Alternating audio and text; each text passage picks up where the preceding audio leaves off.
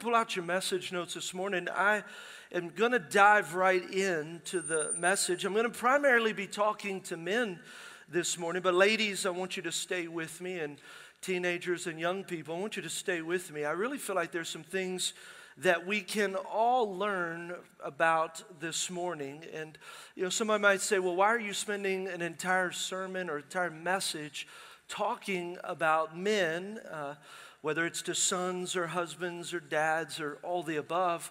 I would say because I believe there's a mandate to raise up men. We have seen in society that godly manhood is really on the endangered species list. There are not a whole lot of godly men out there. In fact, one study just in regards to dads said that 40% of kids go to bed each night without a dad. 40%. Did you know 41% of births in America are to unmarried women, where dads are absent? How many know we need dads to step up in America? And I just want to say this morning. I really believe the message today is going to encourage us and inspire us. And I'm grateful for every dad that showed up this morning. Come on, somebody. That you're here in church of all the places where you could be, and you're here with your families. But did you know that in churches, men are typically absent as well? There's a study that said churches are made up primarily of 70% women and only 30% men. And another study showed that 70% of the leadership in churches is made up of women, whereas it's only 30% of the leadership is made up of men. And there was another study that said 1 out of every 5 married ladies go to church without their husband each and every week. Come on, we need men to be present in our churches, in our homes. But one place where men are present? It's in prison. There was a study it said 88% of local inmates are men. 93% of state prison inmates are men. 93% of federal inmates are men. 92% of men that have been convicted of violent felons are men. 92%. Women stand a 1.8% chance of going to prison, whereas men on average have about 11.3% of going to jail at some point in their life. Look, imagine what would happen if we had a community, if we had a church, if we had a city and a region full of godly men that would raise themselves up and rise up and lead their families. How many know crime rates would be diminished? Fatherlessness would be diminished, and unwanted pregnancies would drop, and divorce rates would drop. And when you look at it, really it all hinges around the concept of men. And so men, you're so important to the family unit. You're the foundation, and you can be the catalyst of change for the community that we live in, as well as the families we are called to lead. It's about men. And if I were to title today's message, it would be called Stepping Up. Everybody say stepping up. Stepping up. So, I realize this morning that you're here, and I'm grateful for that, but I believe each and every one of us can continue to step up in our lives. I want to start off with Genesis chapter 18, verse 19. Genesis chapter 18, verse 19. Now, this is where God is speaking to Abraham. And if you are new to the Bible or new to Christianity, Abraham is the one that God commissioned. He sent him out of a land that he grew up in and the people he grew up with. And God sets Abraham apart. God uses Abraham to raise up the nation of Israel and Jewish people. And in the verses previous to this, God makes a promise to Abraham that he will become a great and a powerful nation, and that through Abraham and his lineage, all the nations of the world would be blessed. But I want us to see what God says after he promises Abraham this. Look in verse 19. It says, "For I have chosen him," who? God's chosen Abraham, "so that he will direct his children and his household after him to keep the way of the Lord by doing what is right and just." So God has called Abraham to direct his children and his household, to lead his children and his household. And look, it says, by doing what is right and just, so that, everybody say so that. So that means there's a condition to this. Like I want you to have this promise and I want you to do this. But why do I want you to do it? So that the Lord will bring about for Abraham what he has promised. Now, one of the things that you find that's interesting in this verse is that, yes, God promised Abraham he would be the father of many nations and the world would be blessed. But when we see this, what we see is that God's promise is really predicated on the fact that Abraham leads his family and his household well. And so men, what I would say is, we can go and pursue the blessings of God. We can pursue the promises of God in our life. But I wonder if the foundation for God's promise in our life is us leading our families well, us leading our household well, us leading our wives well. And when we do that, then guess what? God will fulfill his promise. And so men, we're called to step up and to lead. And in doing this, the first thing we've got to know is that being a dad is a calling, not an obligation. I can get a better amen than that. Come on, somebody. I know women that you're maybe nervous a little bit to amen because your husband's sitting here, but we all going to amen this morning. Can I get an amen? See, Dad, listen, it's a calling to be a dad, not an obligation. Look, he said, I have chosen Abraham. And just like God chose Abraham, I believe God chooses you as a father. That God has called you. It's a privilege that we have to lead our children and to lead our families. And I get it. Look, some of you men may be saying, look, my child wasn't planned. Like we were not like, woo, we're going to have a child. It's like, whoops, we having a child. And I get it, but you have to know this. It might have been unplanned for you, but God knew. God knew the choices we would make and what would happen. And so your child is not an accident to God, nor is the responsibility that you carry in your life. God has called you to be a great father. And look, what some might see as a mistake, God sees as an opportunity. See, that child that you father, that child belongs to God, but you and I are the stewards of their life. We have the responsibility. It's the calling of a father to parent the child that we have. We're called to invest in their life. And I know this, God doesn't make a mistake. That means you're qualified. You have what that child needs already on the inside through the power of God. Amen. And look, every child has a destiny just like every father has the responsibility. That they coincide with each other, that we are responsible to be great fathers and husbands to the families God has trusted us with, and it's a great privilege. The second thing we've got to know this morning is that you are born male, but you have to choose to be a man. Look, you got to make a choice that I'm going to walk as a man walks. A biblical manhood that God has called me to. It's not something that's easy. It's something that's very hard, which is why not very many men actually do it. But I'm believing God is raising up a church and raising up a generation of men that say, we choose to be men, not just because we're male, but because we make a conscious decision to live the way God's called us to live. We're going to do it. Can I get an amen? It's not easy. Look, David actually tells his son Solomon in 1 Kings chapter 2, verse 1, he talks about what it means and his charge to Solomon. Look, he says, I'm going to a place where everyone on earth must die someday. So David's on his deathbed. David is about to die. He's called in his son Solomon. How many know when you're on your deathbed, you're going to say something pretty important? You know, you may not have very many more words left to say. Look at what David charges Solomon, the wisest man known to this world. Look at what David says to him. Take courage. Everybody say, take courage. And then he charges him with this, be a man. Be a man. Like, look, Solomon, you're going to have struggles and there's going to be lots of temptations and things are going to pull at you. But what you've got to do, Solomon, is I want you to have courage so that you can be a man. We must know to be a man, it takes courage.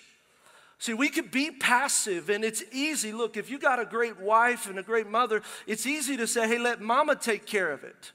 And look, there's moments where I'm like, hey, go see your mama. Come on, somebody, go see mama. Mama's got all the answers.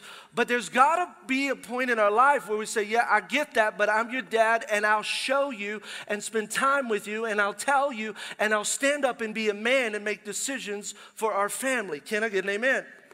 We've got to have courage. And look, it's an active choice. We've got to choose this. We've got to choose to walk in courage. And really, courage is doing things we don't want to do so that we can be the men we've always wanted to be.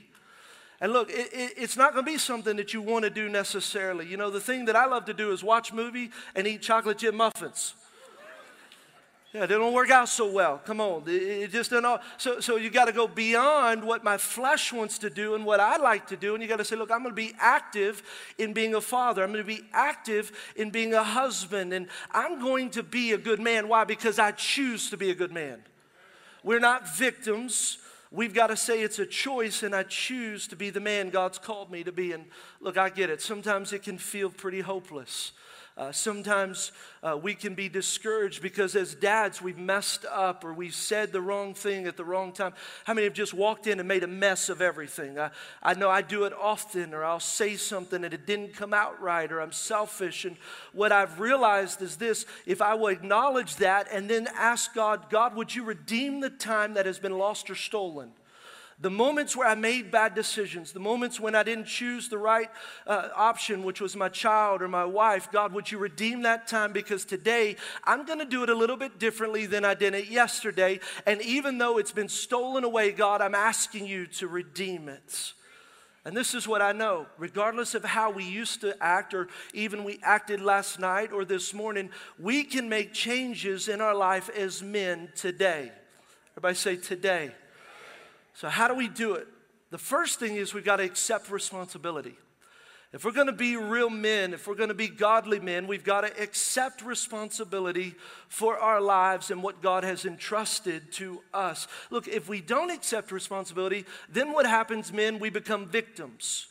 Like it's not our fault, we blame everybody else. And what I've learned is this: if I begin to blame everybody else, then I can't do anything about it. But when I say I'm accepting responsibility for my marriage, I'm accepting responsibility for my family, I'm accepting responsibility for my life, then what I know is that from that moment on, I can begin to change the things I don't like.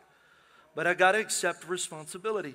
And sometimes, men, it's easy for us, look, to blame culture and society. Look, our families are a mess because of that culture and society. Like all those things that go against God. That's the reason. It's culture. And we can begin to blame the environment that we find ourselves in. But the truth is, men, look, if we would stand up and be godly men, if we would raise up our children in the ways of God, if we would be active and available in their life, we would actually change culture. The reason culture and society is the way it is because we have a society full of absent dads who are allowing kids to do what kids do. They get into trouble. They make it all about them. The center of their life is sin, and we've got to say no more, not in this house, not in this church, not in this community. I accept responsibility, and I'm going to do everything I can to see God change our community. Not going to blame anybody else. I'm going to be a leader in my house. And, you know, if we don't accept responsibility, look, it's easy to blame those violent video games. We can say, oh, it's Fortnite. Come on, kids. That's right. It's Fortnite. That's corrupting our kids. But again, no, look, if we spend time with our kids, they wouldn't be on Fortnite. If we were engaged in their life, we could speak into their life. Not to say anything's wrong with Fortnite, go play it. But if that's what's raising your child, then there is something wrong.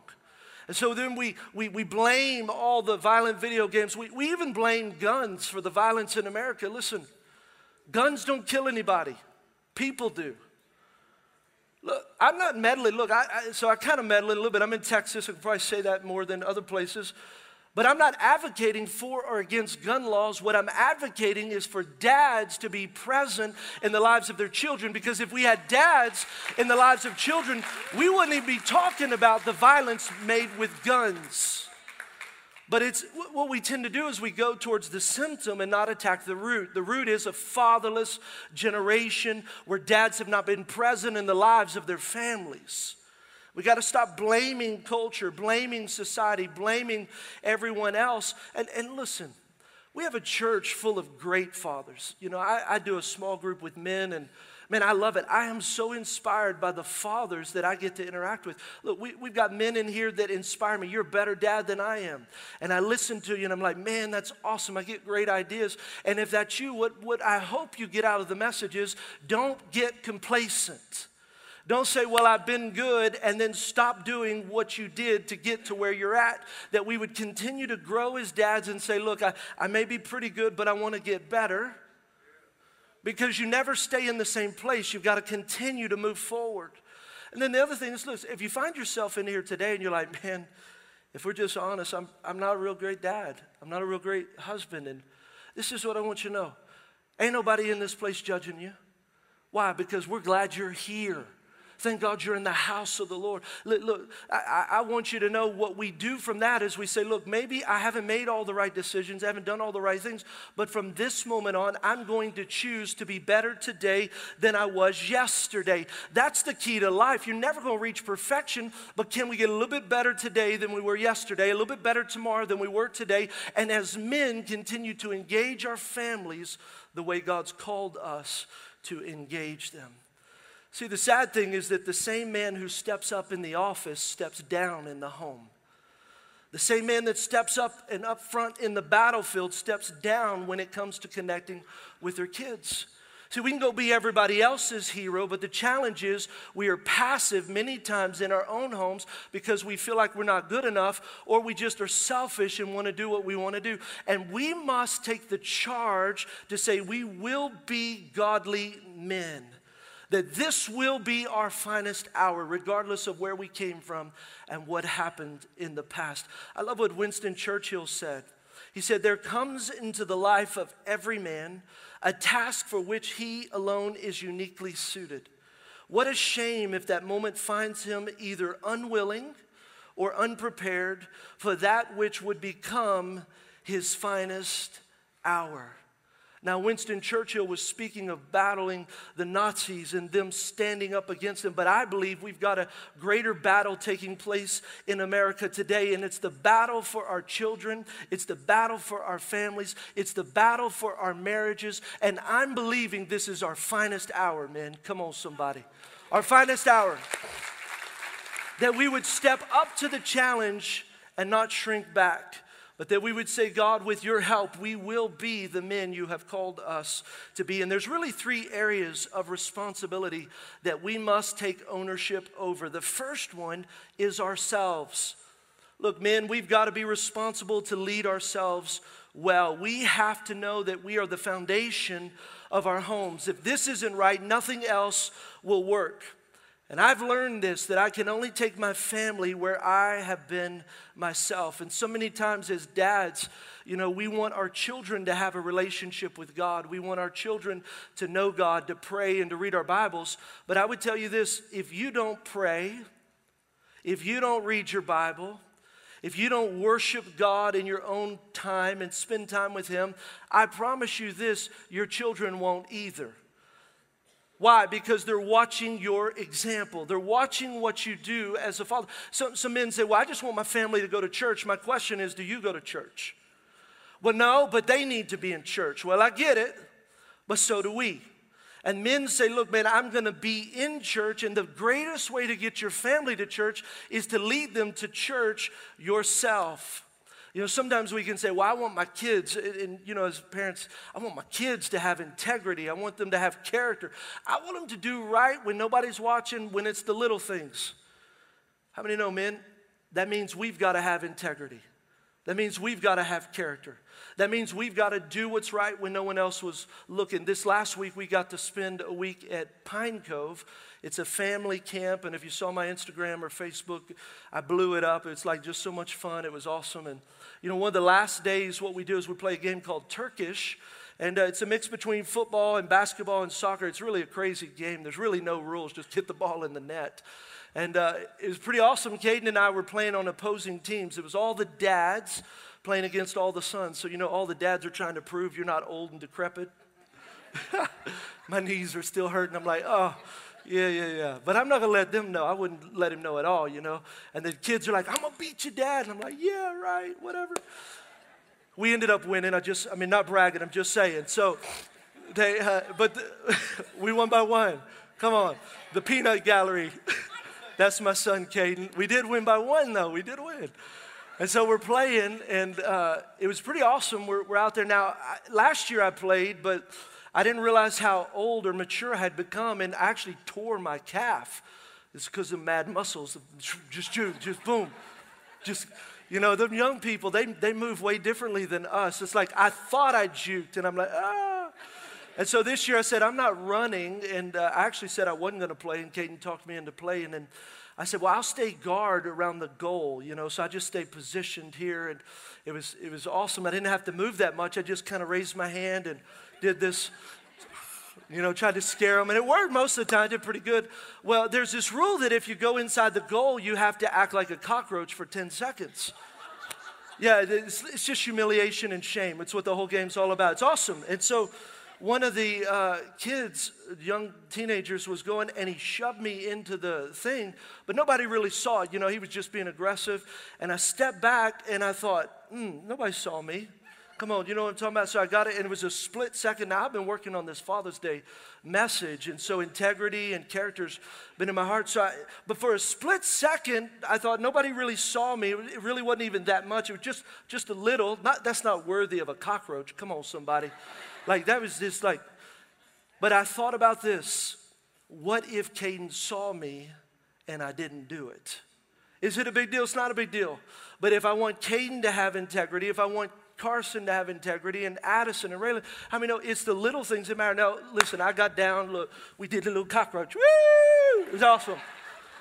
I got up. Yeah, come on, it was awesome. Yeah. You didn't think I did it. Look, I'm not even super dad. I just did it because I was working on my message, I'm sure. I was thinking this morning, I ran a red light today with Caden in the car, and I thought, man, that is not, what is Caden? He's going to run a red light, and I'm going to say, yeah, I was late for setup. I'm like, Caden, don't do it ever. He's like, Dad, you did it. So I'm not perfect. But I just thought, you know, it's the little things. Dads, you want your families to walk in integrity? You got to walk in integrity in all things. You know, and we are such a mirror. Parenting, Phyllis said it for Mother's Day, it really is a mirror to us. You know, your kids don't come pre-programmed. Isn't that interesting? You know, I wish they did, and I wish they had all the good things I did and not all the bad things I did. But truth is, every child is unique because they're being programmed by their dads and their families and their environments. And so when we look at our kids as a parent, the things they do that make you the maddest, anybody know what I'm talking about? You're like, why in the world would you do that? Many times you just got to point right back and say, you are the reason they do that. You know, like Carson the other day, it was probably about a month ago, he was drinking out of the milk jug without a cup. Like, who does that? Like, I'm like, that is sick. Like, all your slava, like, all the graham crackers going back in the thing. You know what I'm talking about? I'm like, who does that? And then the other night, I was drinking out of the carton, just drinking, and Carson said, see, Dad, you doing it. Right? It's Phyllis and I were griping at the kids the other day, and several of them are down here. You'll remember, hey, don't leave your stuff at the door. It's like when they walk in, it's the closet. Like shoes come off, jackets come off, sometimes clothes come off. I mean, it all comes off. And we're like, bro, can you, like your bedroom is just 20 feet, like just, and when you got 4 of them, it becomes this mound of stuff that you have to wade through. Well, the other day, Phyllis and I were walking through, and guess who takes off their shoes and their jackets and their clothes and everything else right at the door? Mom and Dad. Absolutely. Why? Because they mirror who we are. The things that drive them nuts, they get from us. And so we as dads, we've got to say, look, I'm going to take responsibility for my actions. I'm going to take responsibility for myself, and I'm going to lead them because I've been there myself. The second thing we've got to take responsibility for is our families. Man, look, you got to fight for your family. Man, listen, you got to fight for your families. John 10:10 says, the thief has come to steal, kill, and to destroy. And it's not just you the enemy's trying to destroy. He's trying to destroy your family and your legacy through your family. But I love what happens, and it looks says, but he, and Jesus speaking, I've come that you might have life and life overflowing. How come? Because he loves us and he wants the best for us. That though the enemy's trying to steal our families, if we will be godly men, if we will do it the way God wants us to do it, He will give us life, He will give our kids life, He will give our marriages life. We got to fight for our families. You know, sometimes we can, as men, become passive and we can start to blame everybody else for the problems in our family. Look, if your children are not communicating with each other, how many know we need to take responsibility and say, well, I'm going to own that. You know, your kids are screaming and arguing and we feel like, well, what do I do? Well, step in and teach them how to communicate and work it out with each other. Well, mama does that. Yeah, I get that. Listen, this is Father's Day and I'm glad she does it when you're gone, but I'm asking you to do it when you're present. Well, I don't know how. Great, you ought to learn. Well, it's hard. Again, being a man is hard. But what we find is we say, well, mama didn't teach him that. No, baby, it's dad's responsibility. So we're going to co-parent, we're going to work on it. But when dad is home, dad needs to work on helping your children communicate in a positive and constructive way.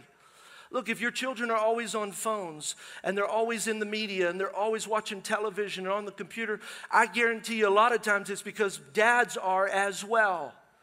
And so we can say, man, put your phone up. The best thing we can do is say, I'm going to put my phone up. Why don't we all put our phones up? Let's grab a deck of Uno. Anybody play Uno? Come on, you got, so we can play some games. We can get in there and we can play some Skip-Bo. Anybody play Skip-Bo? We play Skip-Bo, yeah? You're like, I don't know what those are. Go get you some cards. Why? Because you're going to connect with your family. You're going to find a way to spend time and to take the ownership back and say, God, you have entrusted me with my family. Look, if you don't like your marriage, stop blaming her and start saying, I'm going to take responsibility for my marriage. Well, we don't communicate. Great. Listen, I get it. The number one challenge every marriage has is communication. Can I get an amen? Like, that's a challenge. You say, well, you know, we're having a hard time. Let me tell you, everyone has a hard time. So what we got to do is say, hey, I'm going to learn how to communicate better. Men, check it out, communicate my feelings. Yeah, but that's really difficult. Yeah, it is really difficult. You know, one of the things Phyllis and I commit to do is we commit to go to a marriage conference or retreat every year. Why? Because I need help. Come on, somebody. She's an angel, but it's me. I need all the help I can get. In fact, in a couple of weeks, we'll be gone for an entire week learning how to communicate and spend time together and to build our marriage. Why? Because when the children are gone, the only thing left is me and her. And so you can focus on your child, you can lead them well, but the question is, are you leading your entire family? Are you leading your spouse well as well? That's awesome. Look, man, I'm concerned we pretend to be Romeo before we get married. And then we bait and switch. It's kind of like false advertising, right? We know how to romance them, take them out, do all the nice things we got them. But now we're like, I got you, sucker. No, that's not what they say. Not what they say at all. At all. But what's that mean? That means you got to take the ownership of going on dates. Phyllis and I were off on Fridays. So during the day, we go on date lunches. And I've just learned, I hadn't always done this well, but I've learned I got to date my spouse. I got to spend time with her. I got to make sure I'm investing in her. We're going through our schedule. We're trying to talk about the week. We're trying to talk about each other.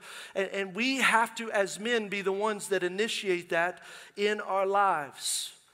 Look, dads, now let's move back to sons. Think about this. What if your son grows up to be the man that you are? How would you feel? How would you feel if he treats his wife the way you treat his mom? How would you feel if he treats his kids the way you treat your kids? Because the truth is, children grow up and guess who they mimic? Their dads.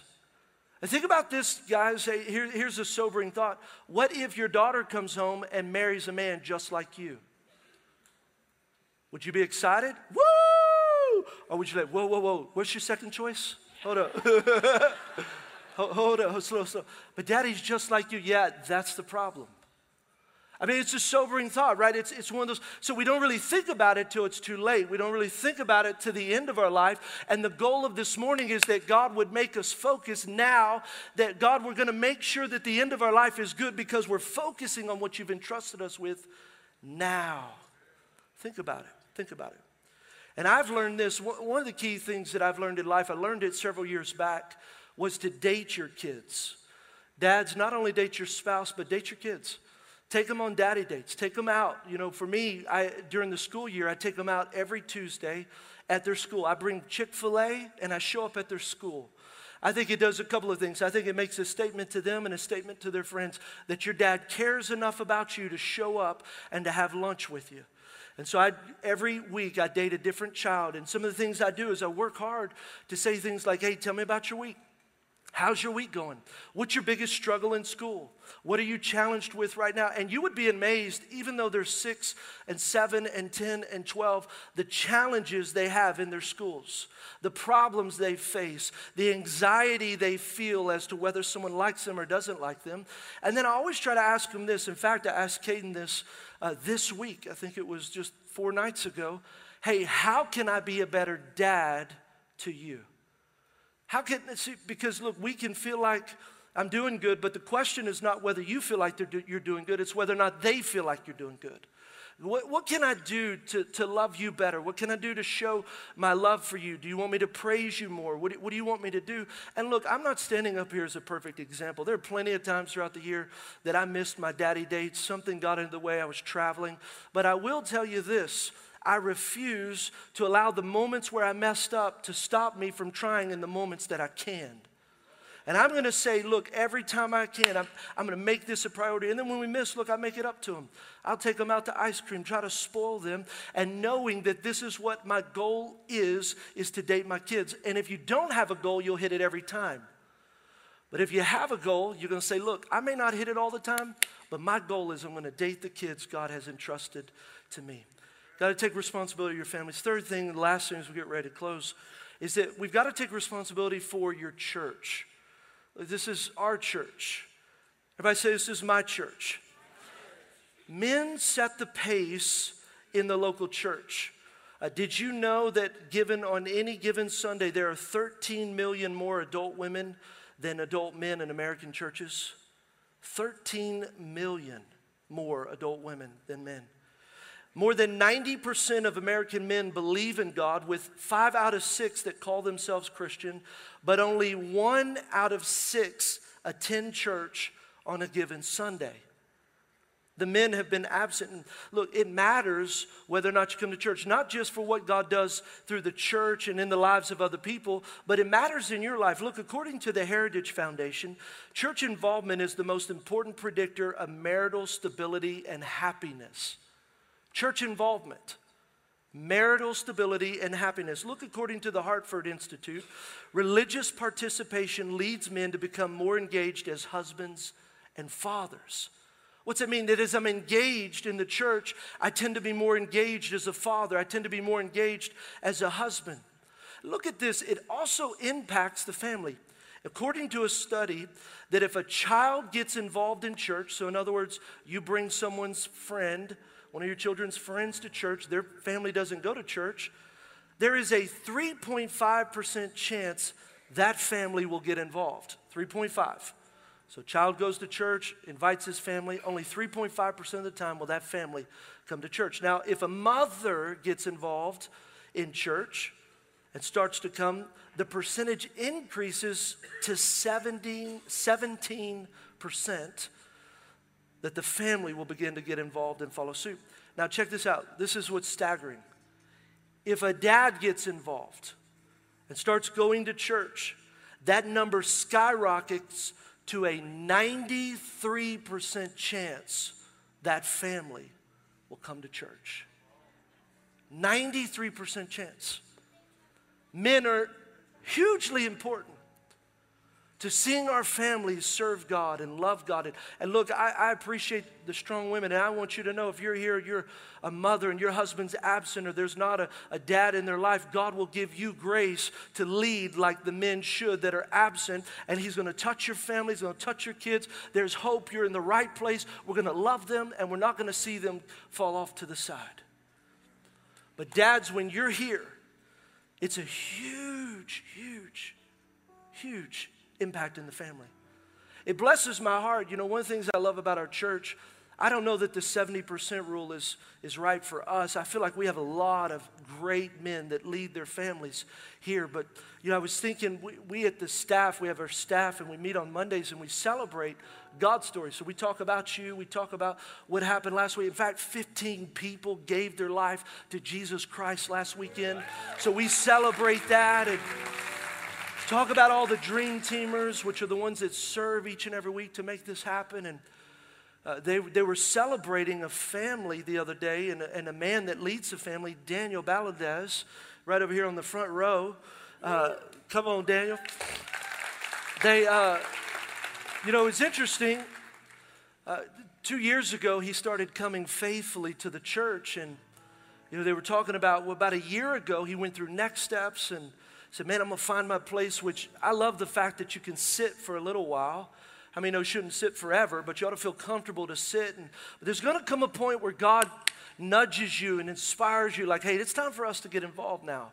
Like, it's time for us to engage. And Daniel felt that. And about a year ago, he began to serve on the LELOAD team, which is the load in, load out team. Come on, somebody. All my men and women and families.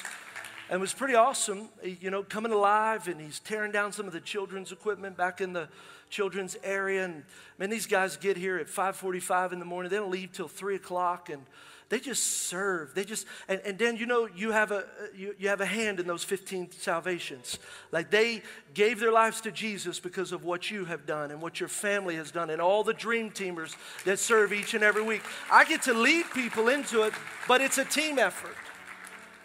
And so about 2 months ago, his family's been, Daniel's serving, it's awesome, it's great. About 2 months ago, his family said, look, we don't want you to serve by yourself. We're going to start serving with you. And they're one of the first families. The entire family is serving on the load in and the load out team each and every week. Come on, somebody. Like,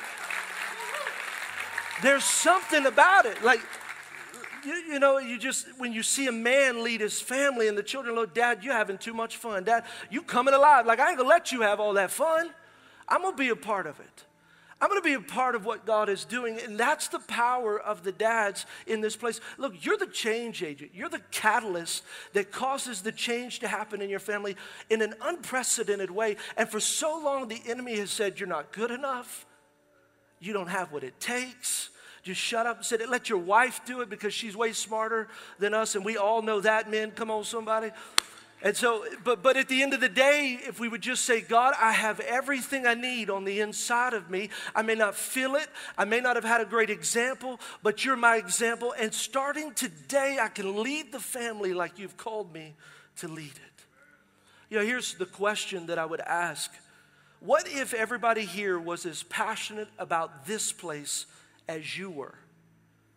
Would this place be full of passion and increase and see lives changed and see a community changed in all of Fort Bend County and the world changed?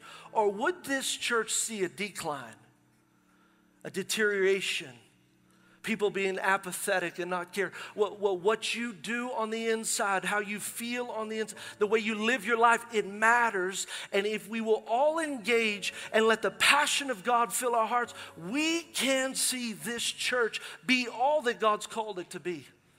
Look, sometimes you can say, well, Pastor, you just keep preaching. It's all about you. No. Look, everything we need to reach this community is on the inside of you. I get the privilege to lead you, but I can't lead us where you will not go. That we as men would step up and take the charge and say, God, we're going to do it. We're going to fight the good fight of faith according to 2 Timothy 4:7. I have fought the good fight. I have finished the race. I have kept the faith. That at the end of our life, we would say, God, we have fought the good fight. Look, we're going to win some days and we're going to lose some days. We're going to do great some days and we're not going to do great some days. But the key is, will I get back up and finish? I want to close with the story of John Akari. It's the 1968 Olympics. It was October 20th. It's in Mexico City. It's around 7 p.m. and it's hours after the marathon has finished. It was a 26.2-mile race at the Olympics. And the medal ceremony has already taken place, and the crowd starts to dissipate. And then all of a sudden, he steps out And the announcer announces his name, and the crowd is a little bit confused, but then they recognize that this was the same man. He was from Tanzania, and what happened was he dislocated his knee because he fell and he had a concussion miles back. And so everybody had written him off, and now he's making his final lap into the stadium to finish the race that most people would have quit on, that most people would have stopped on. In fact, this has become known the greatest last place finish in history. He placed 57th. The very last. There were 75 runners and only 57 completed. He's the last one. And the press asked him, after he finished the race, the crowds go crazy and nuts, and they come up to him and they said, "Hey, how come you finished? Why didn't you just quit?" And he said, "Look, my country did not fly me 5,000 miles across the sea to start a race. They flew me 5,000 miles across the sea to finish the race."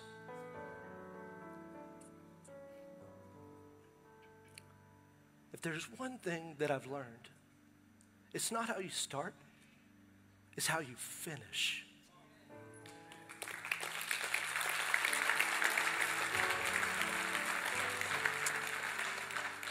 And you know, man, I get it. Being a dad is hard. I mean, some of you are probably kicking yourself. You think, man, if you only knew the mistakes that I made. I would tell you this. You may be like him, dislocated knee, messed up. Your life's got scars from battles of the past. The question is, are you just going to start the race or are we going to finish the race? The key is get back up. We're not competing with anybody else. There's not an award given for the best dad in this room. The award is I'm going to finish being the best dad that I can be so that when I stand in front of God in heaven, he will say, "Well done, my good and faithful servant." Dads, let's be dads.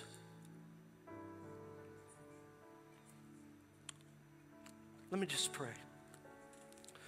Father, we just thank you for the dads in this place.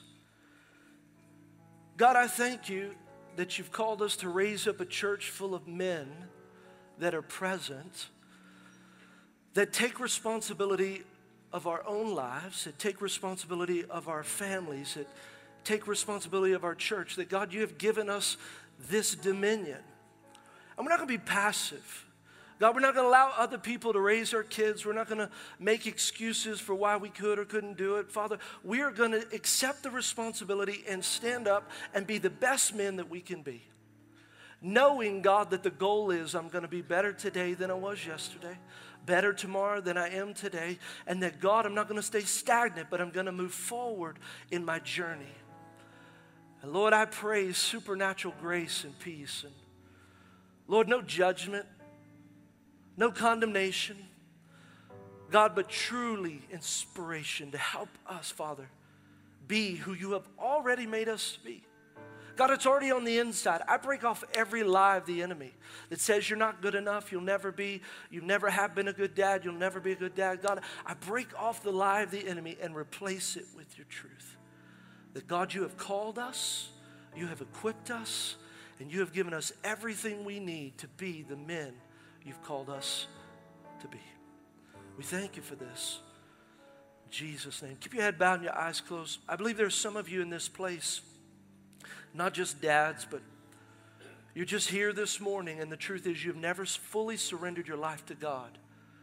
Maybe it's pain from the past. Maybe it's just bad choices. You just truthfully, your life has been focused on you, but right now you feel the presence of God and you recognize your need to make him first and foremost in your life. I'm going to give you an opportunity right now in this moment to put your trust in God, to surrender your life to him and to give him all that he's called you to be, all that you are right now. Some of you in this place, heads bowed, eyes closed. If that's you say, I'm ready to surrender my life to him. I'm going to invite you just to raise your hand as an act of surrender. I'm going to lead us in a prayer, and I'm not going to ask you to stand up or come forward. Just lead us in a prayer. But if that's you say, Pastor, I'm ready to surrender my life to God right now. Just raise your hand. Father, we thank you, Lord. We praise you, God. Come on, church, tell them how proud you are. You put your hands down. Thank you, Jesus. So let me just lead us in a prayer. Say, Jesus, I need you. I surrender my life to you. Save me. Fill me with your Spirit. Be my Lord. Be my Savior. Right now, I give you everything. I give you all my hopes. I give you all my dreams. I give you my future. I surrender it all to you. In Jesus' name. And the church said, come on, worship God.